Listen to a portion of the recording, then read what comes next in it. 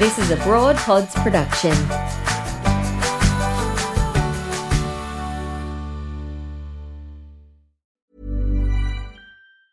Hiring for your small business? If you're not looking for professionals on LinkedIn, you're looking in the wrong place. That's like looking for your car keys in a fish tank.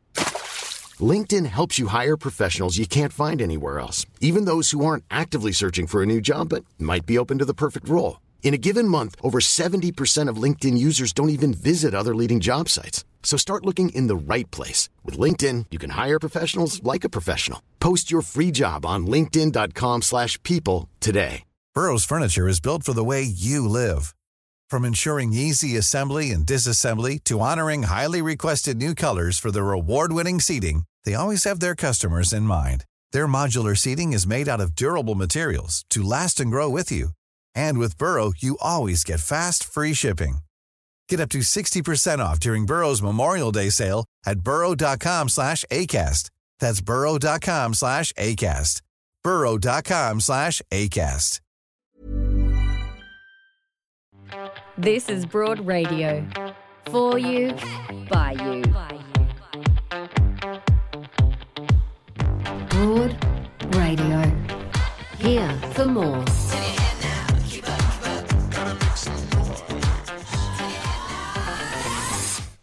Hello and welcome to Broad Radio. I'm Jo Stanley and look at my co-host Bianca Chatfield. Oh, and we get to dance together finally. Oh my God, we've been kept apart for so long. Dance together. We should say that sounds like we, want to slow dance on a dance floor somewhere, Bianca. That music, when I was sitting at home doing it at home, Broad Radio, I would always be dancing just behind my computer screen, whereas now I get someone to vibe with. Here we are. This is the first time that I have been in our new studios with another person, because officially we were here last week, but I was in ISO. So I couldn't come. So poor Ange Pipos came here and she held the fort. Thank goodness. She's amazing. As are you. I'm so grateful to you for being here, filling in for Kirsty Wiebeck, who was supposed to be here, but she's got a wisdom teeth thing going on there. So Here you are. I can't promise I'm going to be as funny, but I'm going to try my hardest. No one is as funny as Kirsty Wiebeck. We don't try to do that, but it's so lovely to see you, B. And how are you? I'm going okay. So I've got a little baby in here and it's growing away. So 25 weeks. And to be honest, I've got no complaints because I've been feeling pretty good. So lockdown's been a little handy in that you can have a little arvo nap whenever you feel like. I'm sure everyone at home can relate. There's different times you're like, I just need a 20-minute nap and off I go. And now I'm feeling great and ready to get back out in the world. Yeah, you should never, ever need to make an excuse for that though. No, well, that's for true. napping. I don't have a baby in me and I need to nap. We all love a power nap. We absolutely do. We have a gorgeous show ahead for you today. The amazing Kaz Cook is joining us. She's best-selling author, and I would say everyone wants to be her best friend. Mm-hmm. Like, she's a go-to when it comes to advice on our health at every age, and she's so funny. And reveals so much of the truth and has a funny way of going about it. Yeah, she's fantastic. Also today, we are, a lot of us out of lockdown for the first time, but that means we're facing a very real post-lockdown anxiety. So we're going to be joined by Mary Spillane, who is a psychologist, and she's coming to us via one of my favourite apps, Headspace, which is an incredible mindfulness and meditation app, one of the most popular in the world. So Mary Spillane is joining us to help us with our post-lockdown anxiety and all of the things that comes with that. And whilst we're talking about people who perhaps might be struggling a little bit, there's a new survey, a new research that's been done for the first time into our retail workers and what their experience is like in the workplace, and it's not good. Oh, and I can only imagine what's going to happen now, especially in Victoria, everyone coming out of lockdown, and just they've already been under a lot of pressure. How much more pressure is added to all of our retail workers, no matter what age they are at the moment, that everyone's going to be flooding the shops again and they're having to check for double vaccine certificates. They're having to check that everyone's signed in. There's just so much more than just selling products in a store and, helping people. That's right. So we've all, I think, acknowledged that our frontline workers have been amazing, but actually what is going on behind the scenes for people who work day in and day out in that industry? We're going to be joined by Julia Fox from the Retail Workers Union, who is going to tell us all about this very first survey into that workforce. All right. So as we always say, if you're watching on Facebook, chuck us us a follow or a like. If you're watching on YouTube, chuck us a subscribe, and always share your comments. We'd love to hear what you're thinking and feeling as we go along in this show. It's so weird to be in this situation. I'm not used to it. And there's a whole other camera there, which I'm like, oh, when do I look at that? I'm very confused. Oh, don't do it to me, Ro. Oh, there you go. And we've also got your laptop there. So any comments along throughout the show, we see them straight away. We'll be able to talk to them. We really enjoy getting your feedback as we're doing all the interviews as well. Yeah, we really do. Already we hear from Katrina, who says, love seeing the new studio. Me too, Katrina. Bear with me as I get used to it, though, I have to say. You can also catch up with our podcast on Broad Radio on the Go. So any episodes or interviews that you've missed, you can check us out there as well. And there's a whole new thing that we need to bring to your attention, and that is that we are in the middle of a crowdfunding campaign, and we would love it if you were able to back us in any way, any amount, it's such a cliche, but every amount does count.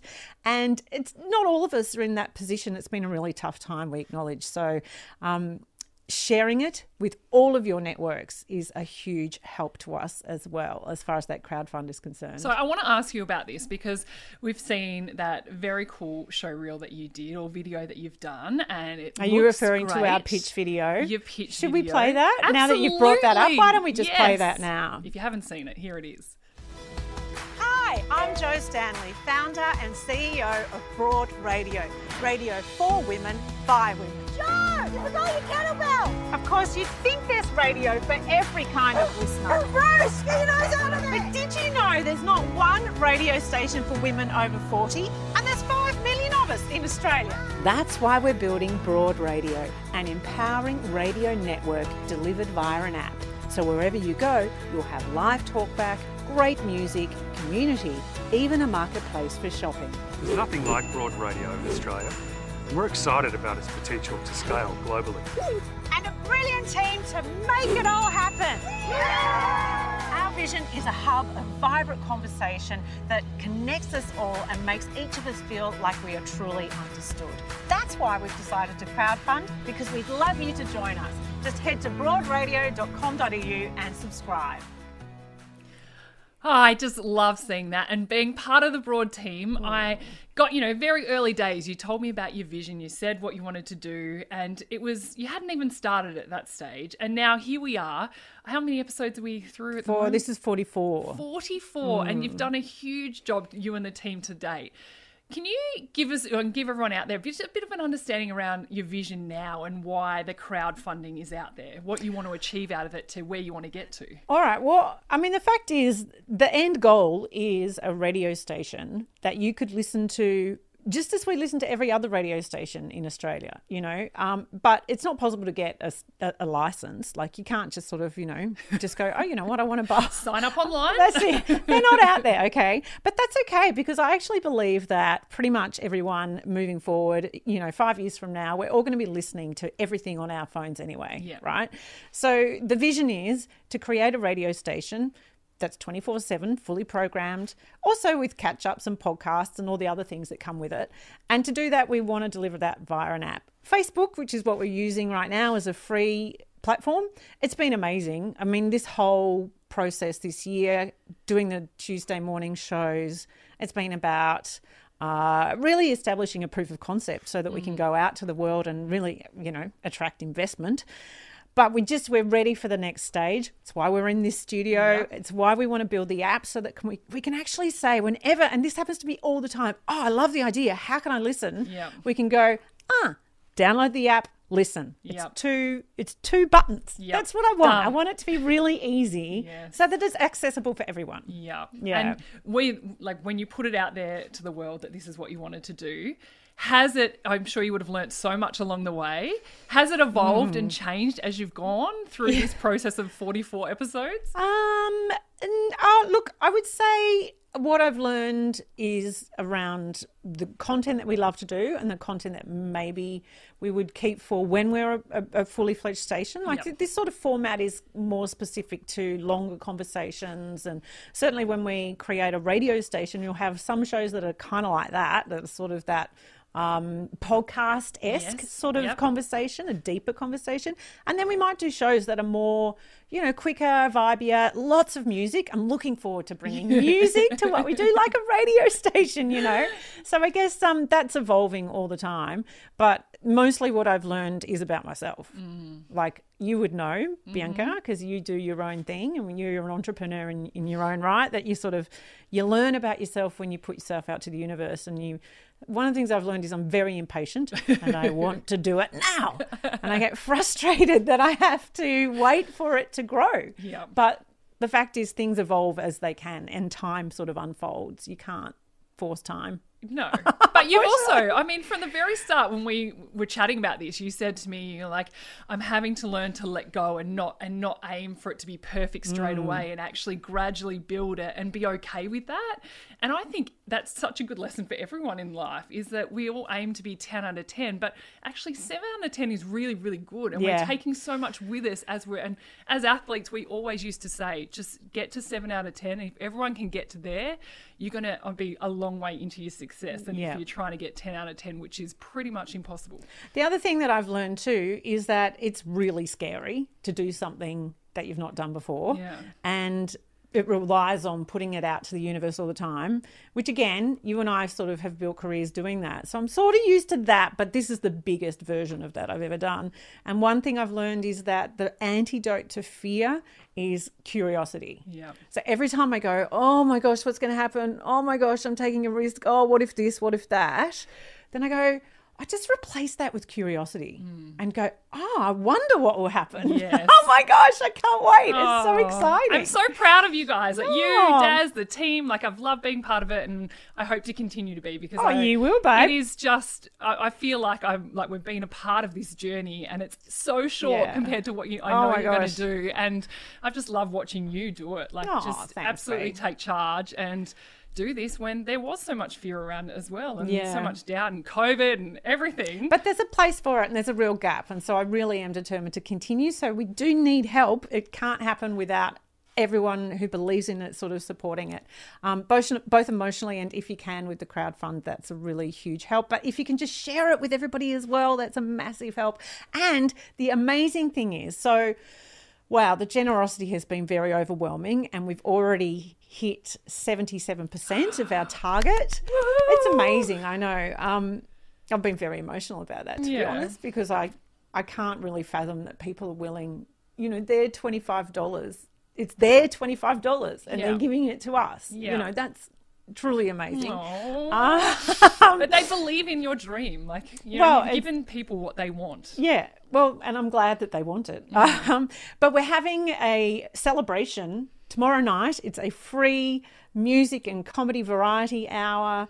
An amazing lineup there. We've got Kirsty Wiebeck is emceeing, Judith Lucy, Diana Nguyen doing comedy, Nellie Thomas as well doing comedy, and we've got Bachelor Girl joining us. Oh my God, one of my favourite bands. I know, I love. They're going to be joining us. Tanya Doko, who's just a superstar and a great supporter of us, and Tamara Coulden singing as well. So it's free. It's free, everybody. It's free. Yeah, it's free. Do come along. It's obviously via Zoom, and you can register via the events Humanitix. You know what? How can people link to that right now? That would be very hard. It's all over our social media. Just do that. Register and you get sent the link. That's so right. Access it. It's 8 p.m. tomorrow night. It's going to be an amazing night. So, okay. Whew, plugs aside. You out in the world? The world has opened up. No more lockdown in Melbourne and Sydney and people. Have you been out there? I have been, but only in small little doses. So, going to a cafe with a friend, but nothing bigger than that really. So, but I do feel it. I feel this real anxiety towards what's going to happen once we all get out there, but also what happens if you get out there and other people aren't necessarily, as protective as you are, and being pregnant as well. You hear all these horrible stories about what happens if you get COVID. Anyway, I need some help with that. Yes. Oh, look, I think the anxiety is really real. I just came out of ISO myself, so I don't want to go back there. Everywhere I go, I think, is this going to end up being a tier 1 site? Yes. Like, you just don't know, right? The anxiety is real, and so we thought we would get some assistance on that. And it's not just about being post lockdown. I think it's around, you know, the uncertainty, of course, that we've heard about, and it's there's so much around at the moment that's causing us a great deal of distress. And so let's get some help from someone who actually is an expert in this. She is a psychologist, and she comes to us via the Headspace app, which is one of my favourite mindfulness and meditation apps. Her name's Mary Spillane. Hi there, Mary. Hi, thank you for having me. Oh, look, it's a real delight to speak with you. I have to first ask, what are you hearing? How real is this anxiety that people are feeling? Oh gosh, it's definitely very real, and a lot of people are reporting a bit of anxiety, or a lot of anxieties you both just mentioned earlier. So it's very real, and when you think about it, you know, we've been kind of conditioned to fear leaving the house, seeing our family, hugging our friends, going to live events for almost 2 years. So it makes sense that even though the environment is changing and we're opening up again, that people, or psychologically, we still need to catch up to the idea that things are, you know, getting back to some level of normality. So it's very real. And because don't they say, now I could just be making this up, I don't know if this is right, isn't it like 21 days creates a habit, and we're all in our own little habits now, in our own worlds, in our own homes. So what can people do about, you know, I guess, braving the real world now, going out there, and are there little coping things you can do where, you know how sometimes if you like tense your fist like that, it takes away some of that anxiety straight away? Are there things that we can do to help ourselves get out there again? Well, I think you make a really good point about habits and being in routines. And as difficult as lockdown has been, we have developed routines and ways of coping. And now we sort of need to look at those again and potentially change some things and make new routines. So I do think there's some anxiety in that as well. But I think it's important to think about what works for you and what pace works for you. So taking things a day at a time, checking in with yourself regularly and seeing how you're going, and just going at your own pace, I think is really important.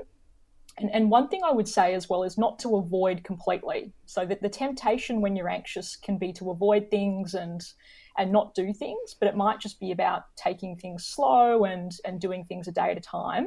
And then, of course, things like, you know, mindfulness and using apps like Headspace can be really helpful as well, just to ground yourself in the present moment and feel as though, you know, you can head out again. I love the way you say take things slowly, go at your own pace.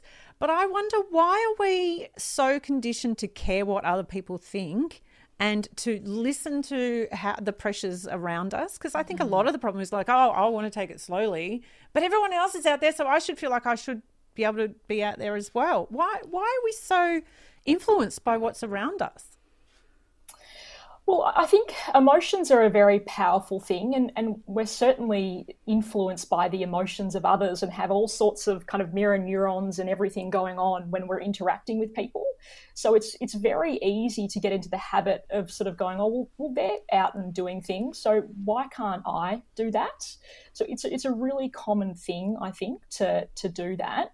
And certainly, you know, we're primed to kind of judge ourselves and compare ourselves to others to make sure that we're kind of fitting in and we're doing things like everyone else is. And so when you notice that disparity, it can be quite powerful and have an impact on how we're thinking and feeling, and make it hard to do things slowly and to take your time. And let's talk about the Headspace app, because Jo, I know you are very passionate about meditation and mindfulness, yes. And I have learnt in different ways to incorporate it in my life. But can you give us a bit of an idea around someone who has never opened the app before, never looked at it? What can they see when they download it onto their phone, and what are some really easy, useful things that they can go and look at straight away? I think the great thing about the Headspace app is it's incredibly user-friendly and simple, so that it's sort of no frills mindfulness is how I call it. So anybody can sort of pick it up, open the app, and it's quite intuitive. So if you want to do some mindfulness to improve your sleep, then it's really clear. You click on the sleep tab and that opens up a range of different apps that you can use to help with sleep.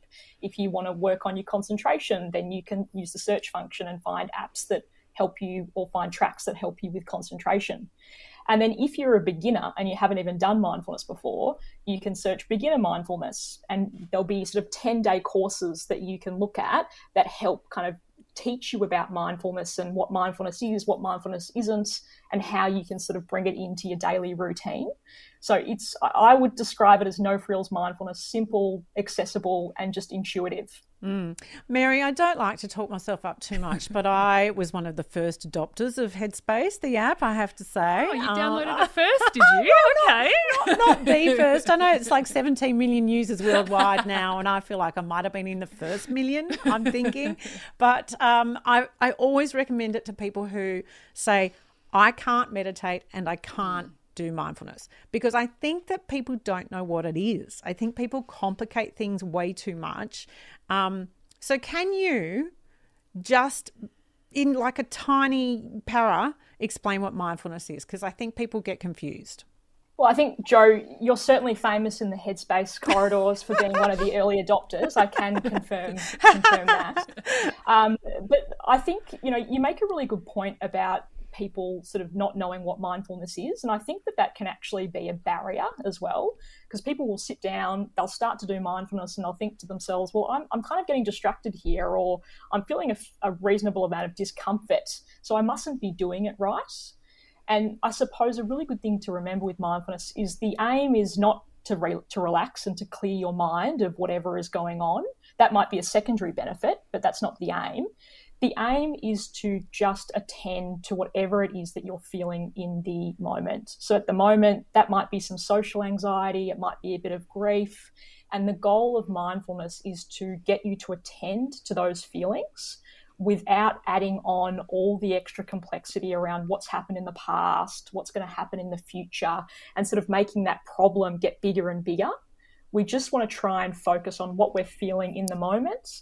And often that is much more manageable and easier than when we start to kind of add things around the past, the future, and planning and organising and all of those sorts of things. So it's just checking in with yourself. How am I feeling? What am I thinking about? And sort of stretching that muscle of attention. And it's that positive reinforcement that I've found too, that, firstly you give it a go and you tune in. And I'm a big one for mindfulness while I'm going for a walk, like taking notice of the trees and the leaves moving and what, the sounds that are going on around you. And it's when you might be able to concentrate in for, a couple of minutes on that walk, and then you get home and you do feel like you have a clearer mind and that you just feel at ease. Lighter. I just think you feel lighter. And then you go, next walk, it might be 10 minutes that you manage to focus in on. And it is that positive reinforcement, that energy that you get when you get home actually really does add to how you're feeling, how you're going to cope with the rest of the day. And for me, it's something I really like in the mornings, because that's what sets me up to be able to cope with no matter what roller coaster I go on after that. And is there a time of day, or is it figuring out for yourself when it works best for you? Yeah, I think it's just figuring out what works for you, like you said. So, it might be going for a walk and doing some informal mindfulness that way. It could be whilst you're eating your brekkie, or it could be, after work or at lunchtime. It doesn't matter, whenever works for you.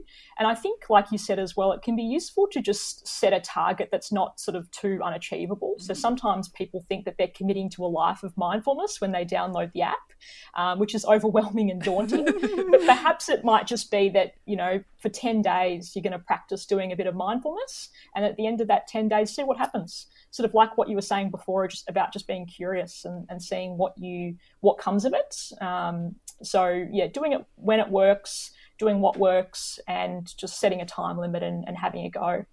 Mary, I think one of the things that people are really struggling with at the moment also is burnout, and it's not just work-related burnout, it's family-related burnout, it's the juggle of everything. People are just basically with remote learning and with working from home, we're always at our desk and we're having the pressure of family and all the normal things as well. Can you see that there are ways of managing that through things like mindfulness, and also what else can we do?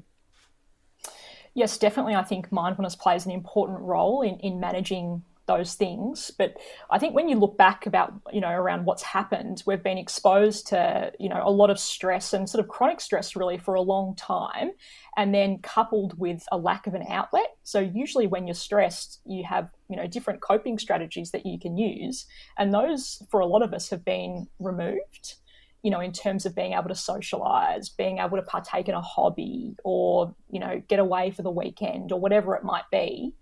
So I think as we're coming out of this, it'll be important to try and incorporate those things back into your routine and to sort of encourage more positive emotions. So, reconnecting with friends and family, picking up your hobbies, taking time to rest when you can will all be really important, because, even though we're emerging from lockdown, it's not as though we've just been on a 2-year holiday and we're refreshed and ready to go. People are pretty tired. And so it'll be really important that, you're prioritizing your rest and your self-care as we move, I guess, through this next stage.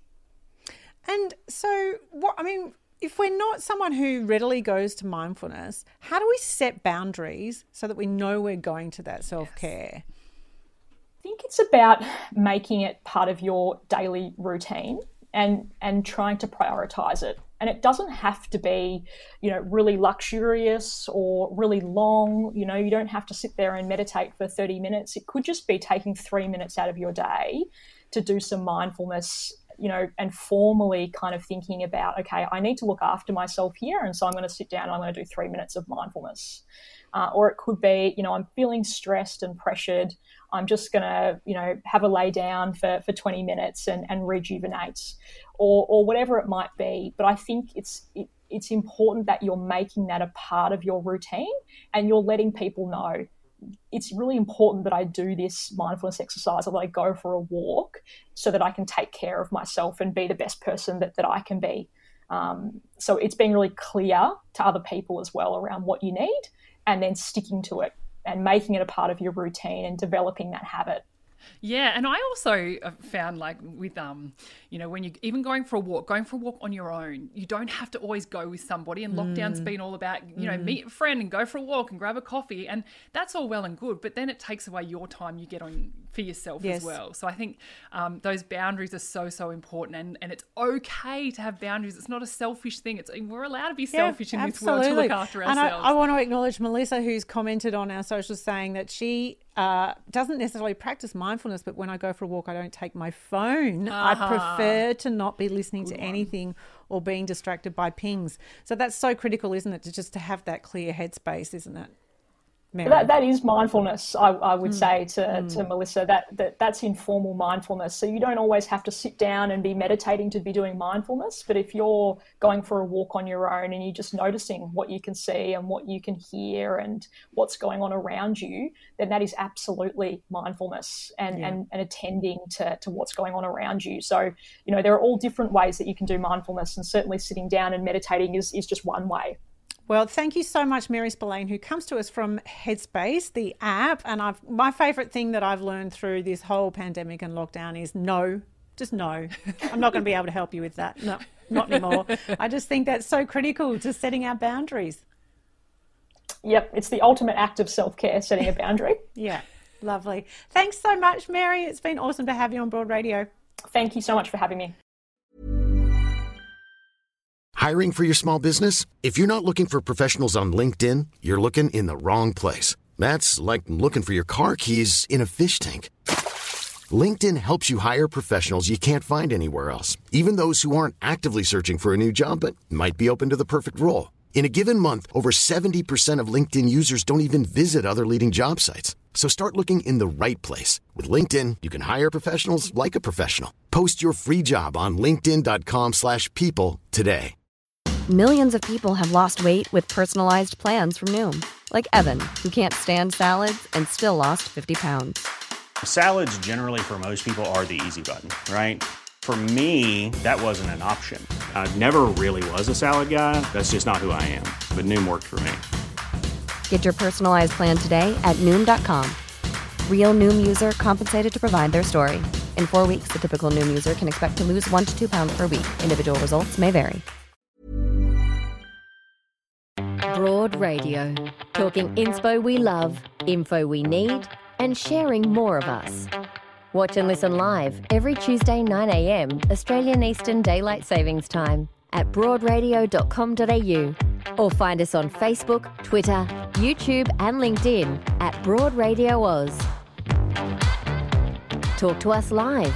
Call on 1300 8 Broad. Catch up on demand anytime, anywhere, every time, everywhere. On the train, we'll be here. 2 a.m. existential crisis? We've got you covered. Broad Radio. Here for more. Well, so Bianca, throughout the pandemic, I've been really encouraged by the fact that we've all thanked our frontline workers. Mm-hmm. We've been really aware of the fact that they've been there day in, day out when a lot of us have felt a bit even, not leaving the home, but they've kept us going, okay? So thank goodness that we've been giving them that acknowledgement and thanking them. But the first study into retail workers in Australia has surveyed 6,500 workers. Many of those are women, and it's revealed that people who work in this industry are overwhelmed with emotional and financial stress, employer pressure, they're juggling work and home caring roles. So it's a really difficult industry to work in. Oh, absolutely. And my mum works in retail, and I hear a little bit from her, and just that, not feeling necessarily safe when you go back into this world where you're surrounded by people and you just hope everyone's doing the right thing. But, it's your employer. You're going to work. You don't necessarily have a choice. No, that's exactly right. So here's a little snippet of their stories. As an essential worker, we working in the retail side, we don't get a great deal of respect with customers. I mean, I've got customers who just walk in and throw money across the thing and just walk out. They don't even say hello, goodbye, or thank you. There's no please, no. And I've been abused a lot. It's hard. Always had this sense of guilt if I had to take a day off. You kind of get that impression where it wasn't good enough, or, it wasn't important. Like, work had to come first. It was hard. I mean, half the time I just kind of bit it and just went to work. My kids missed out a lot. Look, I do feel like I'm very lucky to have a job, but I do sometimes feel that the manager says, well, you should be lucky. You should feel lucky you've got a job. If I've said to him, look, I need to take my dad to an appointment next week, well, lots of people don't have jobs, and it makes you feel really guilty that you're doing it. So as if I don't have enough guilt as it is on my own that I put on myself, but then they throw that at you as well. So, but again, you just have to pick it up and run with it. People are told, well, if you're available for that, put that down. Don't just put down the hours that you'd like. That will make your work-life balance better. It's more, what are you available? If you're available to do it, you may be rostered on. It will be the needs of the business before family. The only way I'd probably go back to retail is if I had no other option. So it'd be absolutely awesome to have carers leave, someone who could stand in if I need to schedule a day off, to take my parents to hospital, or take them, like say from Geelong to Melbourne for specialist appointments, or even if I just need to care for them at home for a day. It'll probably give me more of a chance to actually relax rather than stressing out all the time over working and caring for my parents. Gee, it would make the world a difference. Just being able to have that knowledge that, okay, I'm not going to get in trouble for this. I'm not going to be judged.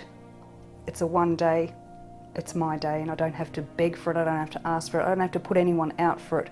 It's just there for me to use or not use if I need be. Well, to find out more about the people that we buy our groceries off, we are joined by Julia Fox from the Retail Workers Union. Good morning, Julia. Good morning, Jo. Good morning, Bianca. How are you both? Oh, well, we're well. We all, we start by saying thanks to our retail workers, of course. They are incredibly visible. We engage with them, interact with them almost every single day. And I think none of us would have any idea of the kinds of conditions and stresses that they're dealing with. Can you give us a little insight into the sorts of stories you've heard through this study? Sure. Well, look, the study was, as you said, 6,500 members. So it's a really big piece of research, and it really does give an insight into the daily lives of retail workers. And it's pretty shocking, some of the findings, just the pressures that they're under.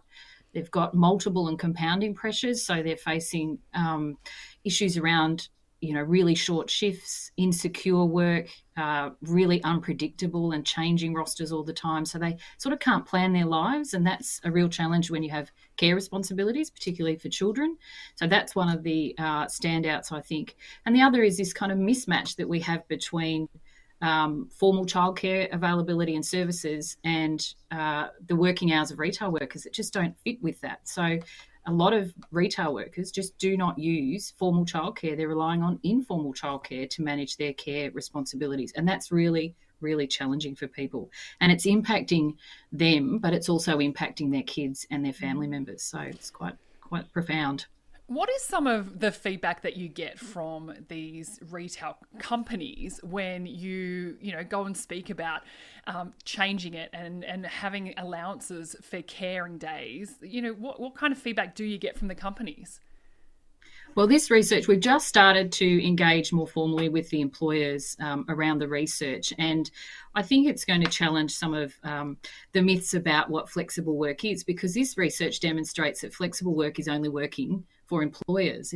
We don't have a work-life balance. We have a work-life collision. It's an absolute train wreck about how people are trying to manage work and care. So I think it's going to be a conversation with employers to say, well, you actually need, it's good for business to be able to allow your workers to manage their care responsibilities. It's good for our society, it's good for our economy, and we need to build a much better system for workers in workplaces in all of retail that provide a stability, security of roster, predictable hours of work, so that they can manage care and they can manage their responsibilities.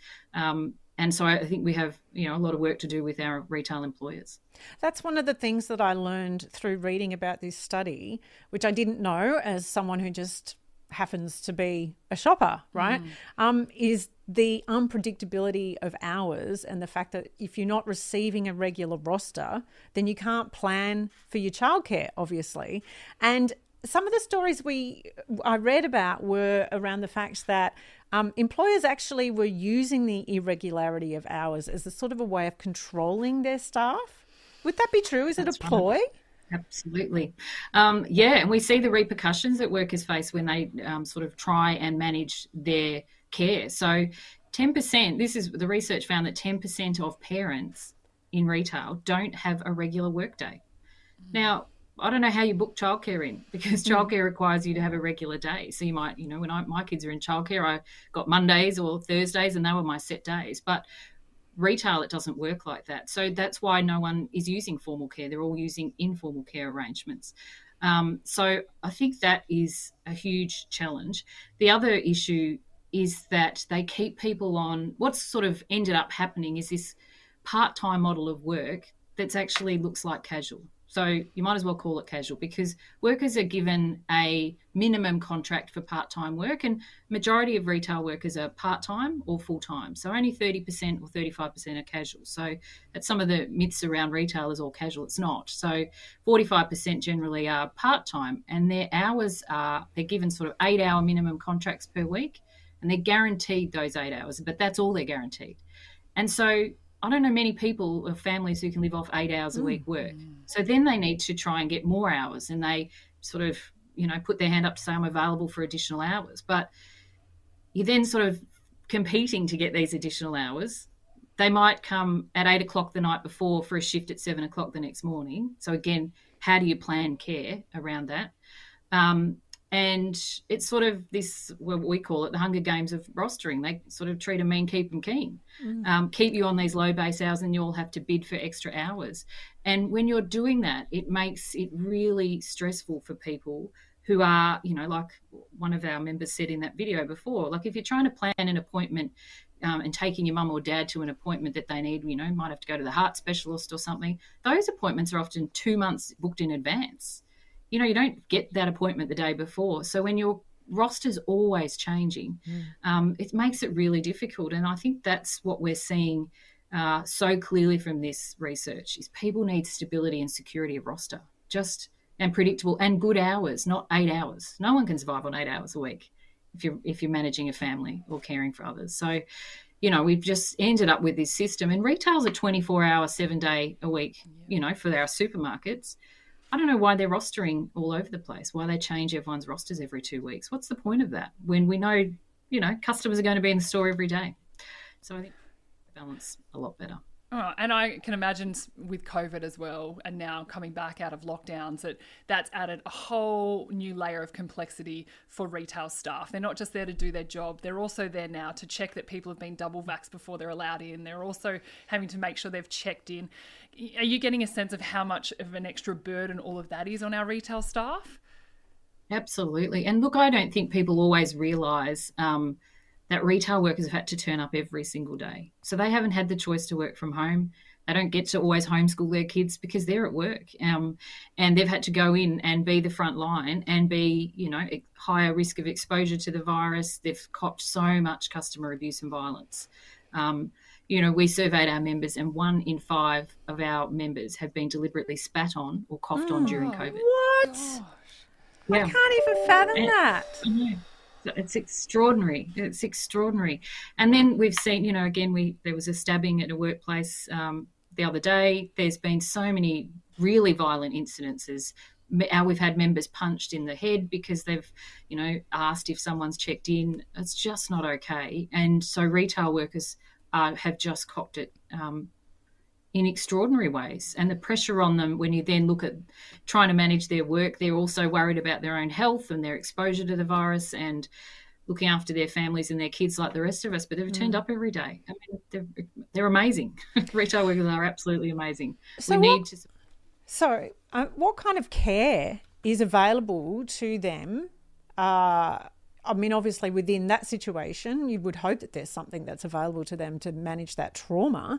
But also, what are you asking for these workers, for this workforce that's going to assist them with, managing the care responsibilities outside of work?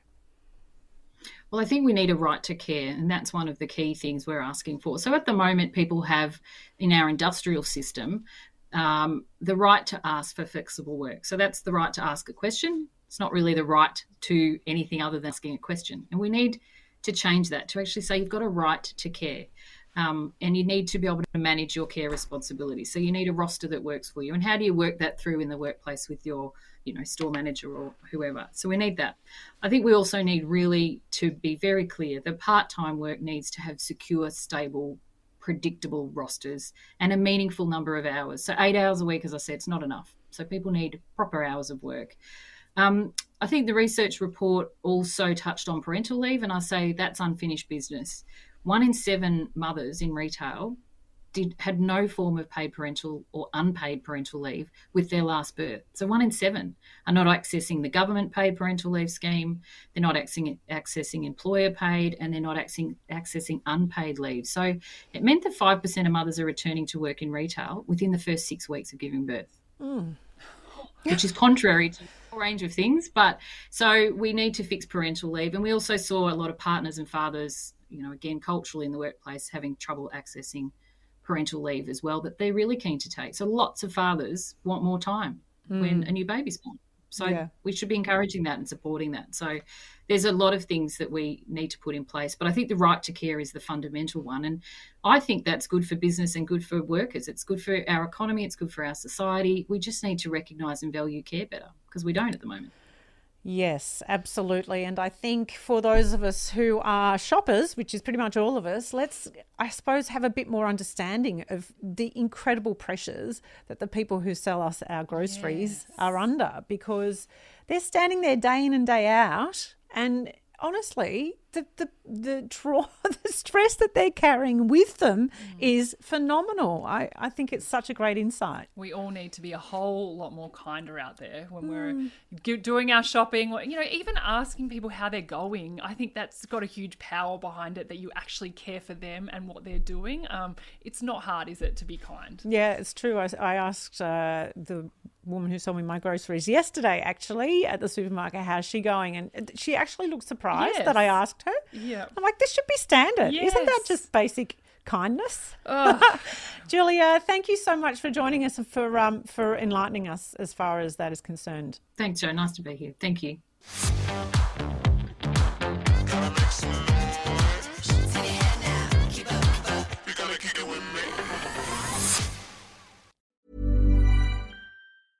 Cool fact, a crocodile can't stick out its tongue. Also, you can get health insurance for a month or just under a year in some states. United Healthcare short-term insurance plans, underwritten by Golden Rule Insurance Company, offer flexible, budget-friendly coverage for you. Learn more at uh1.com. Mother's Day is just around the corner, and it's time to pamper the special moms in your life. And what better way than with Osea's limited edition skincare sets, featuring clean, vegan, cruelty-free products that are safe for your skin and the planet. Osea is a women-founded, women-led brand that's been making seaweed-infused products for nearly 30 years. This Mother's Day, Osea has 2 limited edition sets, perfect for gifting or keeping for yourself. Their Golden Glow body set includes 3 clinically proven bestsellers for silky, smooth, glowing skin, while the Glow and Go facial set has everything she needs to achieve spa-level results at home. They're so beautiful, you can skip the wrapping. For a limited time, you can save up to $48 on Osea sets, plus get free shipping. That's Mother's Day made easy. Pamper the moms in your life and get 10% off your first order site-wide with code MOM at OseaMalibu.com. That's OSEA Malibu.com, code MOM.